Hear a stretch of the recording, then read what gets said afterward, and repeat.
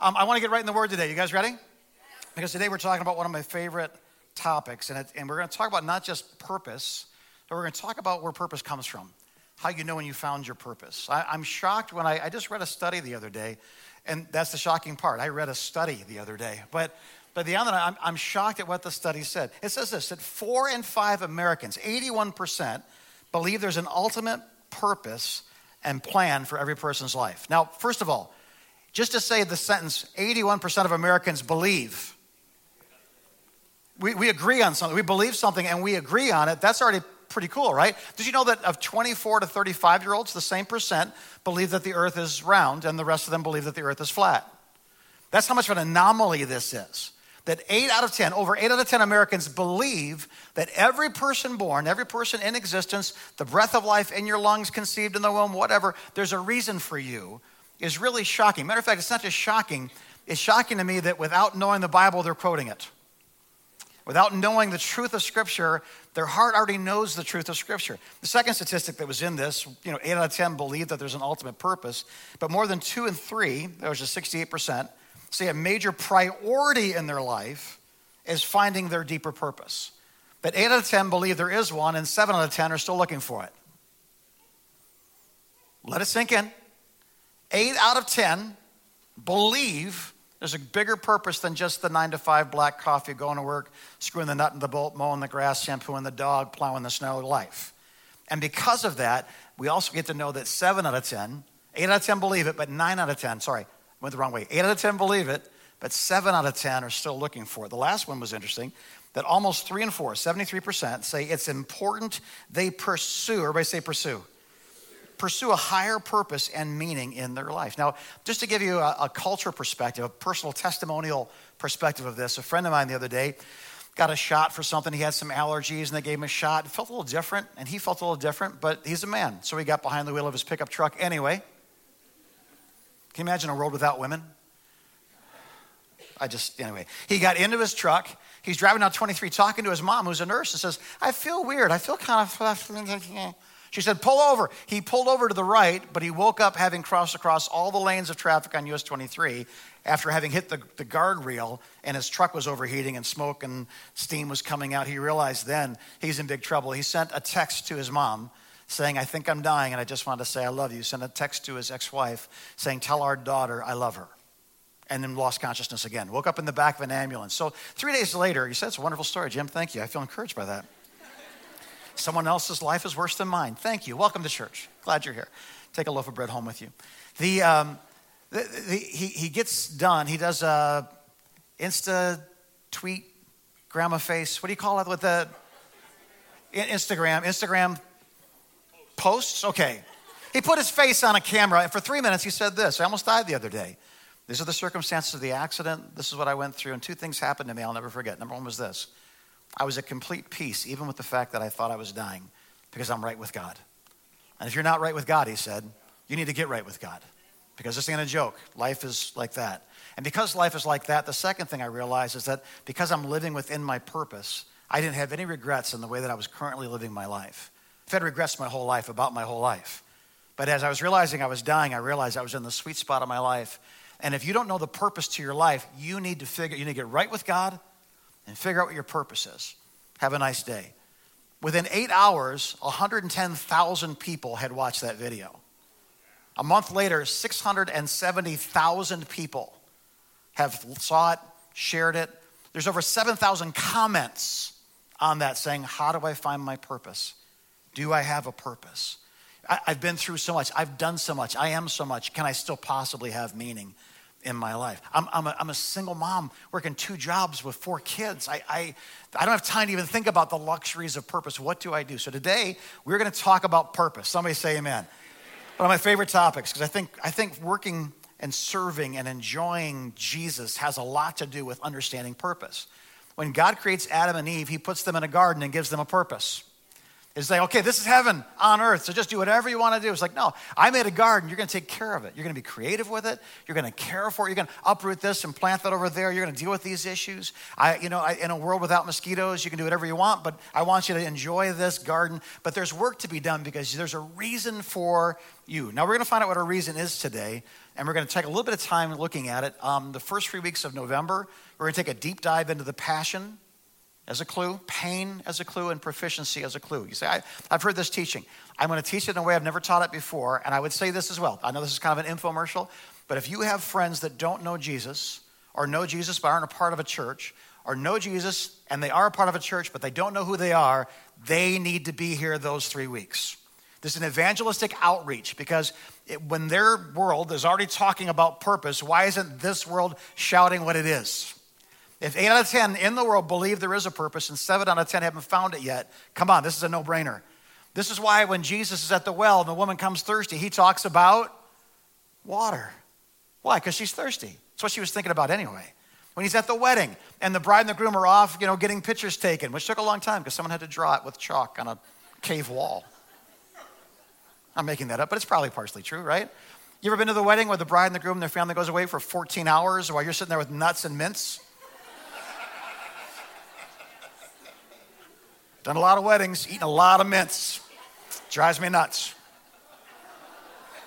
Right?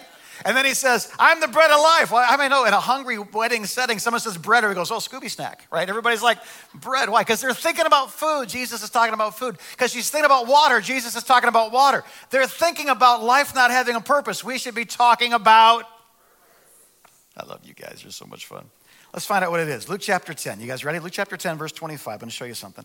On one occasion, an expert in the law stood up to test Jesus. Teacher, he asked, what must I do to inherit eternal life? Study those words and you'll find out it probably doesn't mean what we think it means. But what do I do to inherit eternal life? And Jesus says, well, what's written in the law?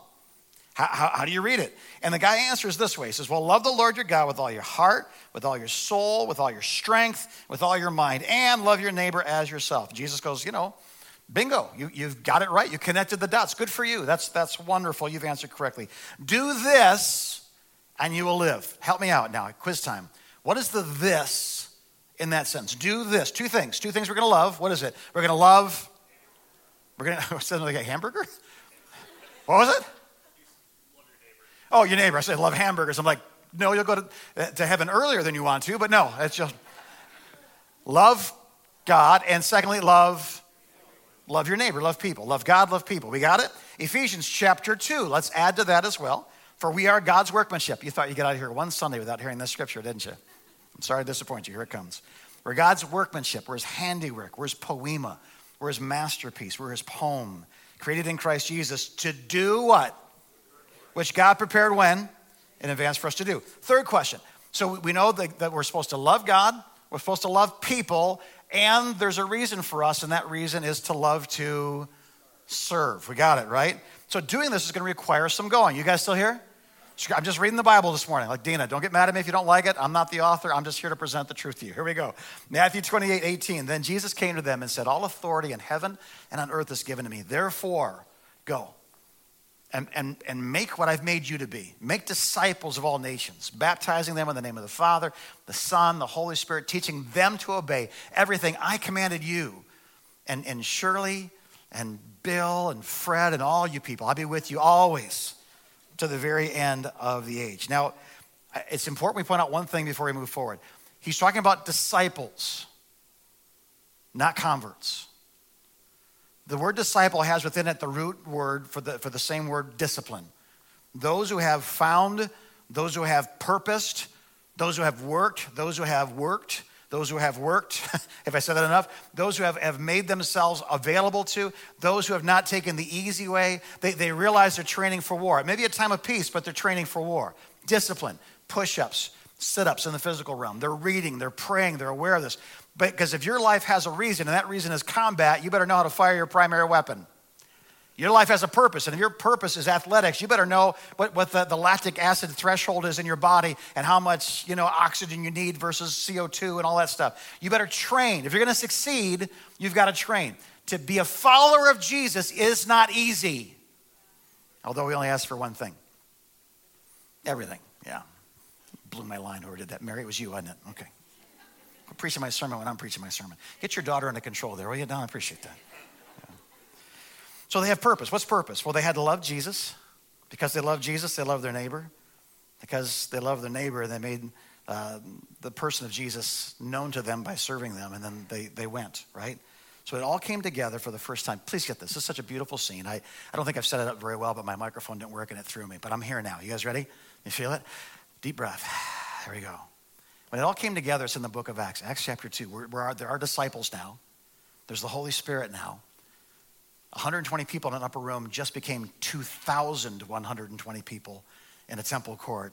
And it sets up this beautiful dynamic of three environments. You guys know these environments probably, but here we go. There's a large room environment. We call that the love God environment. Does that make sense? So the love God environment is let's all come together and be inspired. Let's hear, let's see, let's experience, let's pray for miracles, but let's do the stuff, let's teach the stuff, let's be inspired. The second environment is the love people environment. It's a small room. I got slides for this, guys. There's a small room environment where it's like more like a family room. It's more like, I don't know. It's I can talk to Will and Will can talk to me. When I'm talking right now, Will probably shouldn't say, Pastor, I have a question. Right? And Josh is like, I think you're wrong. That might be an issue. But if the three of us are in a family room together, Josh can say, hey, may the spirit of idiot come off your face. Jim, I think you're wrong. We should talk about this. If Will has a gift or Josh has a gift or I have a gift, we can begin to apply that in various ways that are effective. And then the love to serve environment. So we've got the large room, we got the small room, and we got the let's just give them room. You still here? Let's just give them room to be what God created them to be. Now we're going to see this all come together in Acts chapter 2. You guys ready? Acts chapter 2, verse 42. Got your Bibles? Here we go.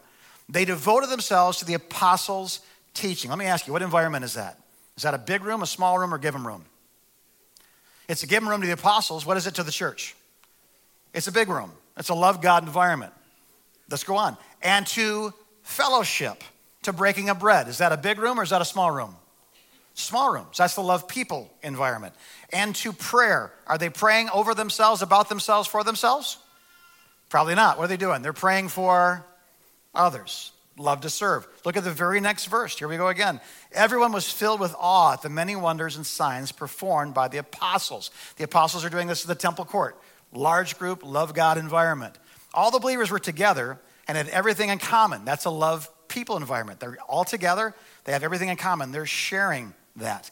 They sold property and possessions to give to anyone who had need. They did that personally. They did it corporately, we know in Acts chapter 4, but they did it personally as well. Oh, Matt needs a new hat. I've got two. I'm going to give Matt one of my hats. I love your hat, by the way. It just wouldn't fit because you have a huge head. But I'm just saying, put mine on. It'd be fun just to get a headache, right? That's the love to serve environment. Let's continue. The very next verse. Every day they continue to meet in the temple courts. Is that a GP or S? It's a G. It's a love God environment, large group environment. They broke bread in their homes and ate together with glad and sincere hearts. Big room or small room? You guys getting this? Every verse after the day of Pentecost, Acts 2:42 all the way down through Acts 2:47, they literally say, love God environment, love people environment, love to serve environment. What they do next, the next verse, they love God, they love people, and they love to serve. What about the verse after that? They love God, come on. They love people, and they love to serve. So Acts, we're kind of in Acts 29, the chapter after the last chapter of the book of Acts. The apostles are still doing things. The church is still on the move. Come on.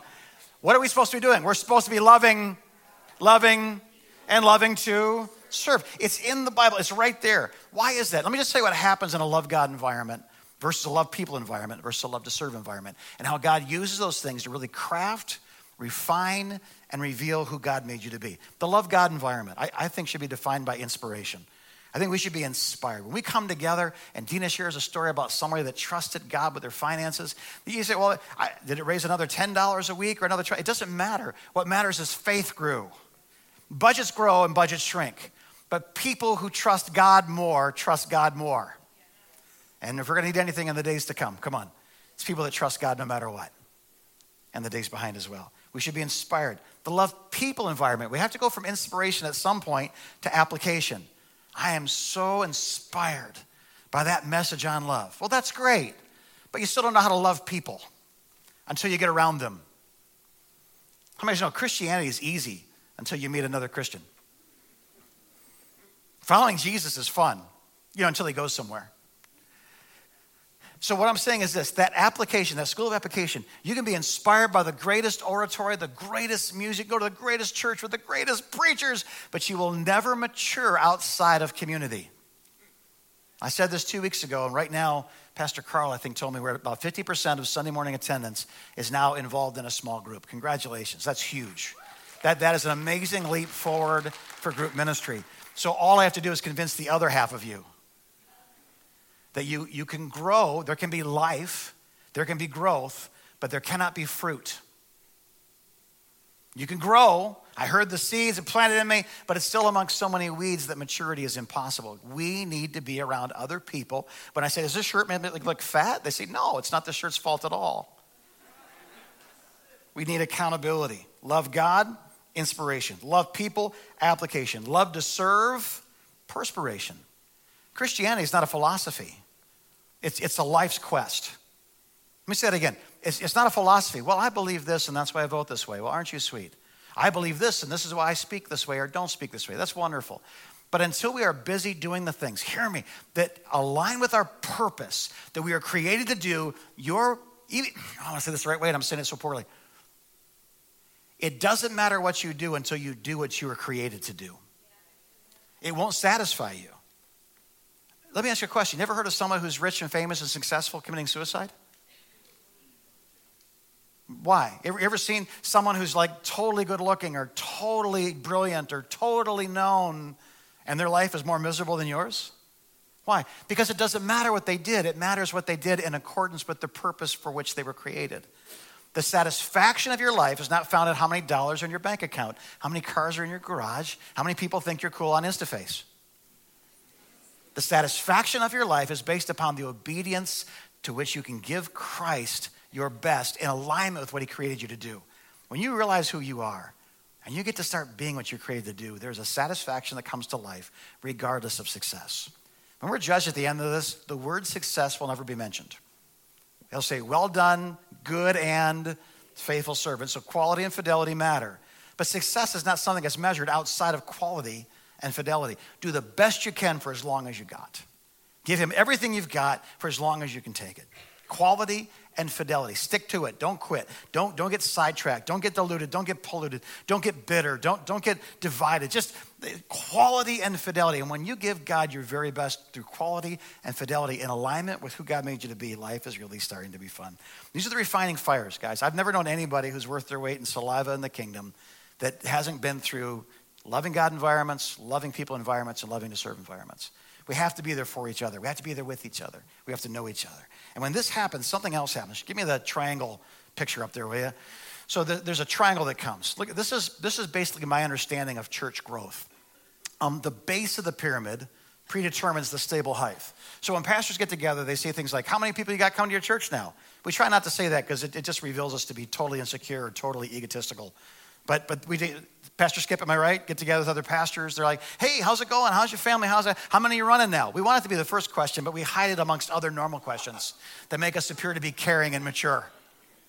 But you know what? Like, it doesn't matter how many people attended church last week or next week or this week to some degree. I'm not saying numbers aren't important because numbers represent souls, but you cannot be discipled by an event. You're discipled through a series of ongoing, maturing actions and gifts and inspiration, application, perspiration, growing together. So if I had 1,000 people here last week, well, that's great. But the question I'm more concerned with now is not how many do we have, how many do we have ministry to, it's how many do we have ministry for. Does that make sense? Pastor Kim, your congregation in Holly, how many people were there on average when you started? Or, as it grew, was it 50-ish people somewhere in there? Can I make it 50 because it's a round number and it helps me out? Okay. There you go. Yeah. You experienced the doubling of your church in one story. Yeah. I never let facts interrupt a good story. Remember that. It's called evangelistic preaching. There it is. thousands were saved last Thursday night, and you should give. That's, But Pastor Kim and Judy, his wife, Pastor Judy as well, she's an ordained minister as well, church in Holly. Let's say they have 50 people in it. Now, that's how many they have ministry to, and let's say that's how many they have ministry for. If they had 60 people show up, 10 of them, there wouldn't be something for them, they wouldn't stick. If there was 30, but they had ministry for 50 people, they'd connect with the ministries, they'd want to be a part of that, they would arrive at 50 people. But let's say on any given Sunday, that family walks in. You know what that family is? That family, there's only 5 of them. But when they walk through the door, the oldest boy who's in his 20s had a heart for youth ministry and would love a place to serve amongst the youth. And the daughter can play piano and sing at the same time. And another one comes in, and she's an entrepreneur who can just see things and the process and how they're going to happen, how to multiply, how to manage, how to figure things out, right? And together they're like the Von Trapp family singer plus Jesus, right? So when they say, "Do a dear," people want to get saved, right? Jesus, a lamb. I'm making you cry. I just sang for 1 second, right? And all of them are intercessory prayers. So we just grew from 50 to 55. So by what percent did we just grow? From 50 to 55 is a what percent increase? 10% increase. But do you see what happened at the base? We didn't grow by 10%. We grew by 200%. Why? Because now if someone walks in with a young person in their tribe that, my teenage daughter's here, she wants to get to know other kids, and there's no kids and there's no youth ministry, there's a good chance that either that family will not come back, or if they do, that child will have a drug problem. Like, mom drugged me to church again. But if there's a youth ministry in the base of that pyramid and she shows up and she sees 3 of her friends from school and that cute boy that she's liked who loves Jesus, it's called evangelistic dating. It's in the Bible somewhere. Just give me some time, I'll find it, right? And they decide to stick to it. Well, because they had ministry for that child, ministry to that family increased. Does this make sense? So even though they went from 50 to 55, they really didn't. It's just a matter of time that the 50 to 55 becomes 55 to about 105. Why? Because everybody came with who they were. They've been refined. They know how to pray. They have gifts that are developed. They're ready to serve. Do you see what I'm saying today? The purpose of your life is like the church. It's like the business. It's like the family. That applies to everything in your life. You want your finances to grow. Figure it out. You want your business to grow. Figure it out. You want the kingdom to grow. Figure it out. But we grow to the base of our pyramid. This is why the pyramids of Giza for 4,500 years have stood without maintenance and are still fine as structures today. And why the Washington Monument is rarely seen without scaffolding around it. The base of it predetermines the stable height. So if you get this going, give me the next graphic, guys. What you see is that GPS begins to kind of form what we call an infinite motion machine, something that kind of continues without effort. So if I love God, the Bible says that the next thing I'm going to love is what? I'm going to love people. John says if you love me, then you say you don't love people, but you do love God. He actually says, boop, you're a liar. Like that, pantsed you, that was what that was. Or togaed you. I don't know what it was back in his day, but it's like, nope, that ain't true. You're a liar, right? So if I love God, the next thing I'm going to love is people. And if I love people, I'm going to find a way to serve them, aren't I? I'm in that small group and somebody's car's broken down and man, I don't know how to repair stuff, but I got $100 extra because it showed up in the mail unexpectedly and you've got $200 for the part of the bill, but it's a $300 bill and you know what to do. And we pray about it together and I decide not to ask God for it. I decide to be God's answer to it. I find a way to serve. I make brownies. Well, that's great. I eat brownies. Let's get together. All right? That's the way the church grows.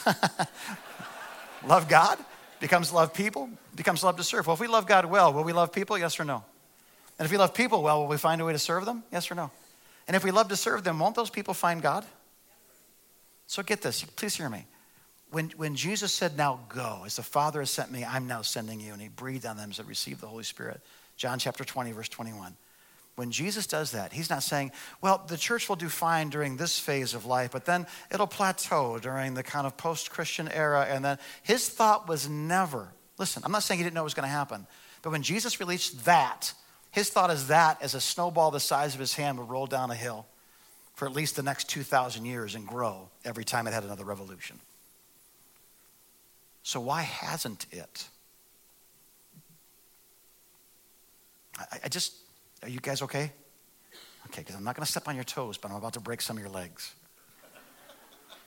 Because it only works if we do what we're commanded to do.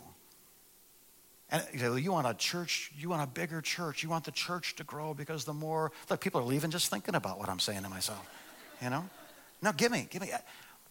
My life isn't made simpler by more of you. How many of you guys have more than 5 kids? Raise your hand. What was simpler, 4 or 5? How many guys are like, I got 5 kids, but I'm too tired to raise my hand, preacher. Just shut up. I don't want to talk about it. I'm here for therapy, right? Just get this. If you are avoiding the love God environment, you're missing what God created you for, and you're missing what God expects of you. Is this camera on, Josh? Do we know? Is this the one looking right in the camera? Listen, you're in Pontotoc. You're in Grand Blanc tomorrow night. You're in Linden right now watching this. Thank you. I'm glad you're part of a group. Those of you that you know, Billy was sick or we're traveling right now. I know Faye and the girls are up north. And hi, Faye. Everybody say hi, Faye. She's up there with some of the girly girls hanging out. And our missionary, our cross-cultural worker that's been here recently, that sat there last week, they're up there hanging out, enjoying time. Like, I'm glad they're here. They're going to be back here next Sunday and the Sunday after the Sunday, just like they were years before, right? But for those of you that are sitting at home right now saying, well, this is my church. First assembly of family room. First assembly of PJs and scrambled eggs. You're missing what God created you for, and you're missing something that God expects of you. And I say this because there are things that happen when we come together, whether we know it or not, that will never happen apart from one another. I can't tell if you're okay watching on TV. And you can't tell if I'm okay watching on TV. I can't teach you what's really happening in my heart. This is a shotgun, but we can get into laser beam conversations in the foyer of a church. I am not so naive, nor am I so egotistical. I can't say I'm humble because that would be egotistical, but you know what I'm saying? To realize that some of the best ministry happens outside this room, not inside this room. When you guys begin to speak to each other about what's really happening in your lives, God does amazing things in the parking lot of church. God does amazing things standing in line at the foyer.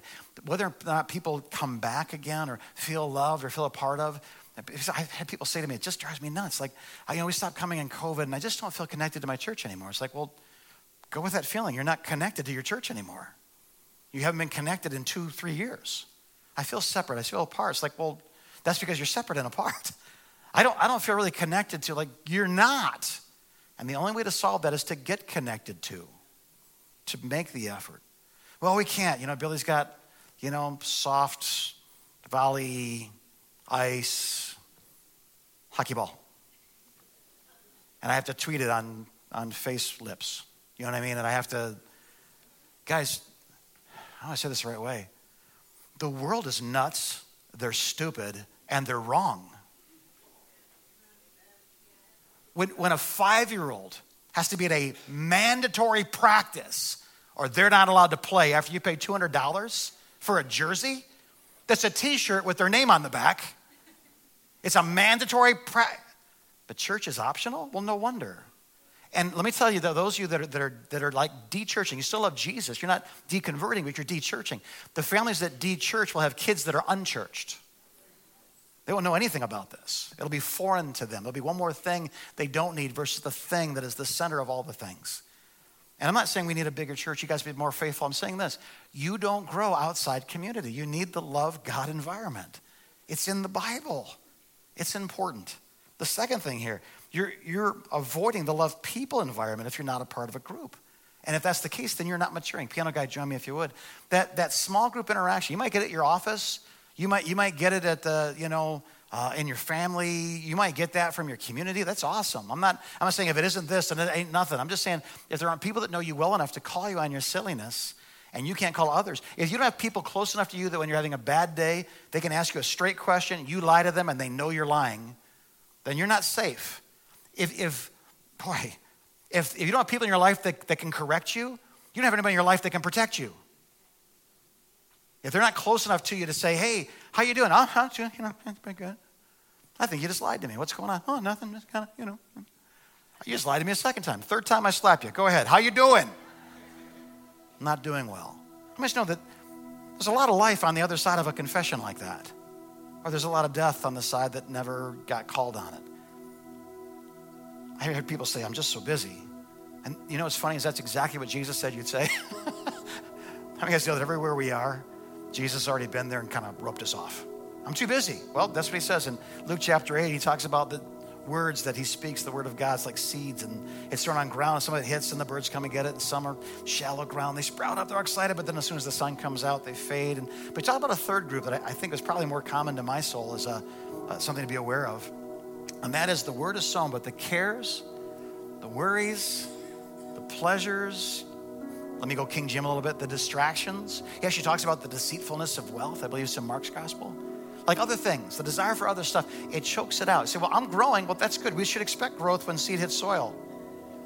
But unless the soil is free from other seeds that soak the maturity, soak the energy, soak the nutrients out of the soil, the water of the soil, what ends up happening is it's, what we want is to see fruit. Well, we see life, we see growth, but we don't see fruit. Let me ask you this.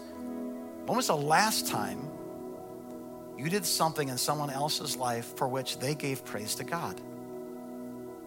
Let your light so shine before men that they see your good deeds and glorify your Father in heaven. It's not a suggestion, it's a command. Are you guys feeling guilty yet? Don't feel guilty. If you feel guilty, I'm doing this wrong. Like, think happy thoughts as I'm breaking both your legs. I think we set the bar to Christianity so low that sometimes it doesn't really bear the proper resemblance to Christ. You gotta love God. Come on, he said it. You gotta love people. That's purposeful. That's priority. It's not a suggestion. And the last thing he says is this. If you're missing the love to serve environment, well, here's my biggest concern is you're not you. If we're Christ Jesus' poem created to do good works that God prepared in advance for us to do, and we don't do them, then that's awful. Can you catch this, Nick? Thank you. Or hit Ashley in the face. Yeah. Last statement. How many guys believe that? Pretty close to the last statement. Now that everybody's facing this way, you can see that I'm 2 minutes over. Before it was a secret only I knew. And I was like, well, okay, all right. It's 10 o'clock. Get over it. You will never be satisfied with a life that imitates what you want it to be. You will only be satisfied with a life for which you were created to live. That's it. And my goal for you as a friend, as a fellow mammal, but as a pastor, man, I don't know. I like motorcycles, you know? Great, take a picture while I'm pulling up my pants. I appreciate that. That was wonderful timing. I got a motivational speaker today down by the river in his van. I like motorcycles. They're okay. Every time I get off of one, I feel like I cheated death. But I like them, right? But Tom, you kind of belong on one, right? Would you be satisfied in a Volkswagen Beetle Club?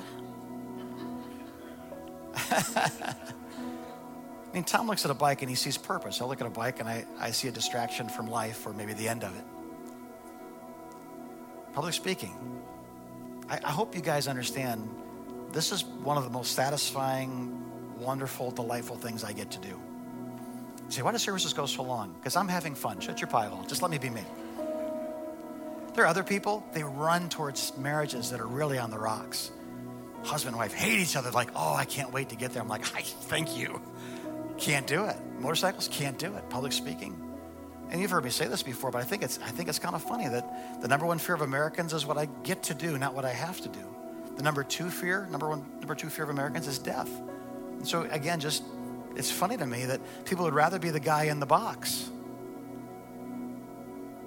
in the casket, than the guy talking about the guy in the casket. But I get to do this. This is fun for me. This is life for me. I'm fulfilled when I get to be me. Do you see that? So what about you? What's your purpose?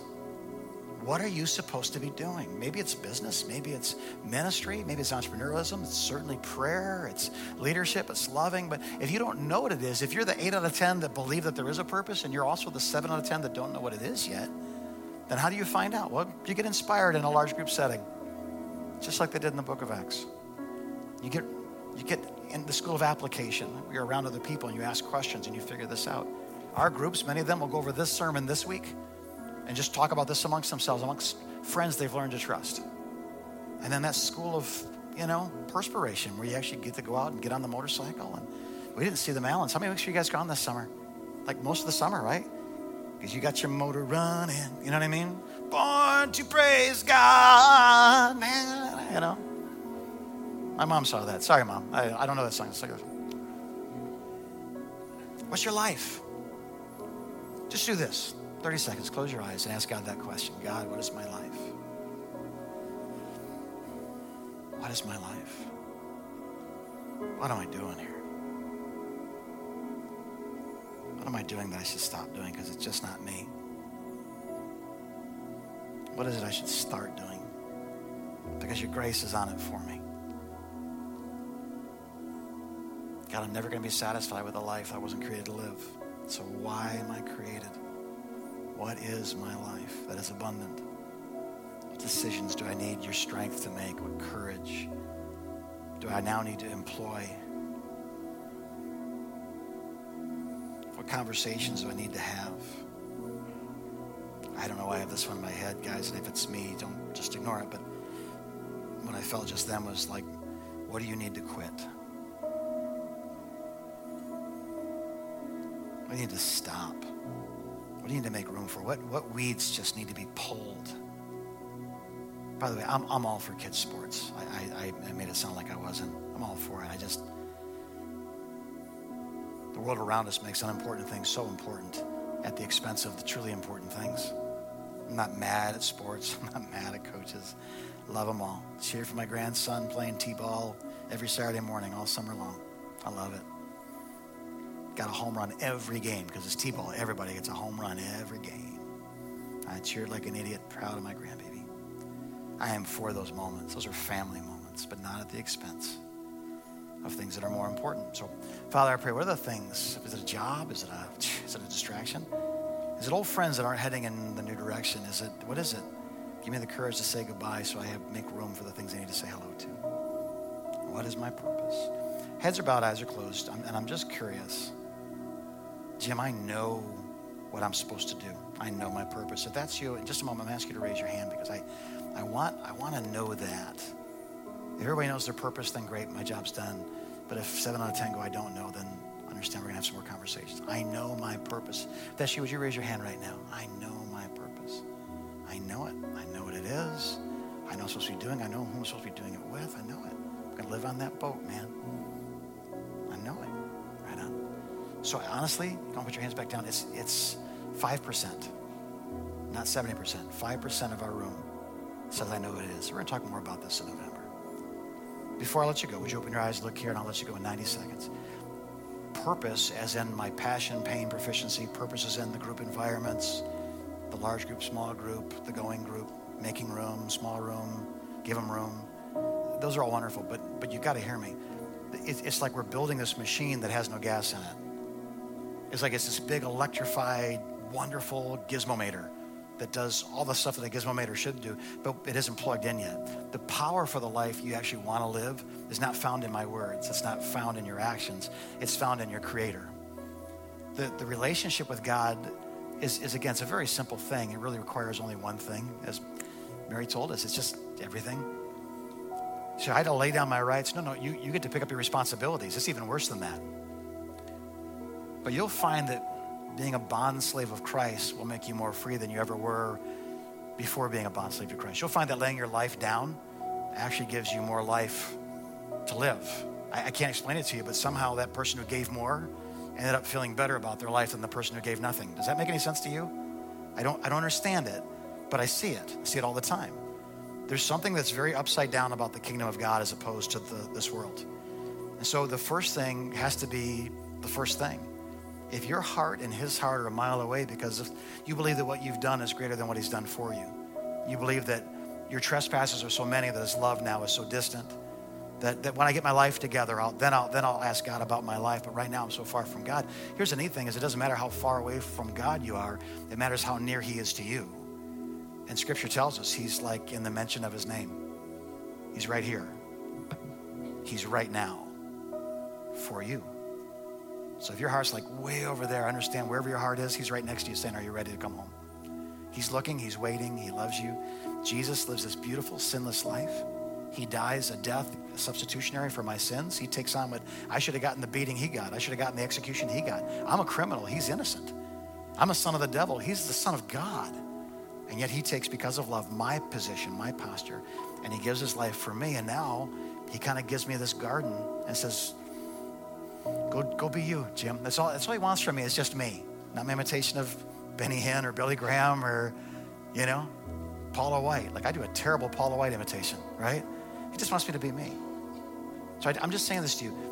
He just wants you to be you, but he wants you to be you with him.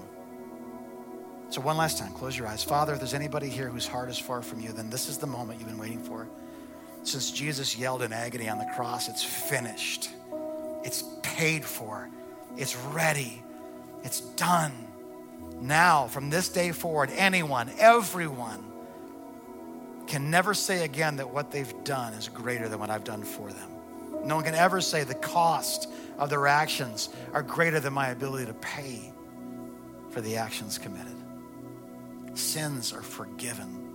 They're removed. God doesn't paint over rust. He puts on brand new metal. And in this room right now, if you're not right with him, then this is your moment. Jesus, forgive us.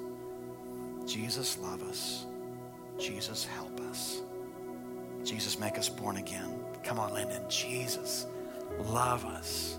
Forgive us. Born again. Come on, Grand Blanc. Come on, Pontotoc. Come on, radio station.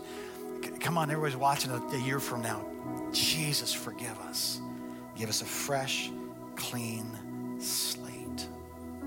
I'm going to turn you guys back over to your pastors in Lyndon and wherever. God bless you. You have a blast. Talk to you soon. As far as Freedom Center Fenton campus goes, how many guys are ready for next week? We're going to talk about purpose as worship. The songs we sing are awesome. The dances we dance please the Lord. But the lives we live have a greater impact than we probably know. So I'm not quite sure. We'll just talk more about it next week. You guys good? Stand your feet all over this room. Find someone in need. Give them a hug. Find someone in need. Give them a word. Find someone in need. Give them a prayer. But don't leave here until you've had an opportunity to be the church. In the meantime, live long, prosper. You are dismissed. God bless you. We'll see you very, very, very soon.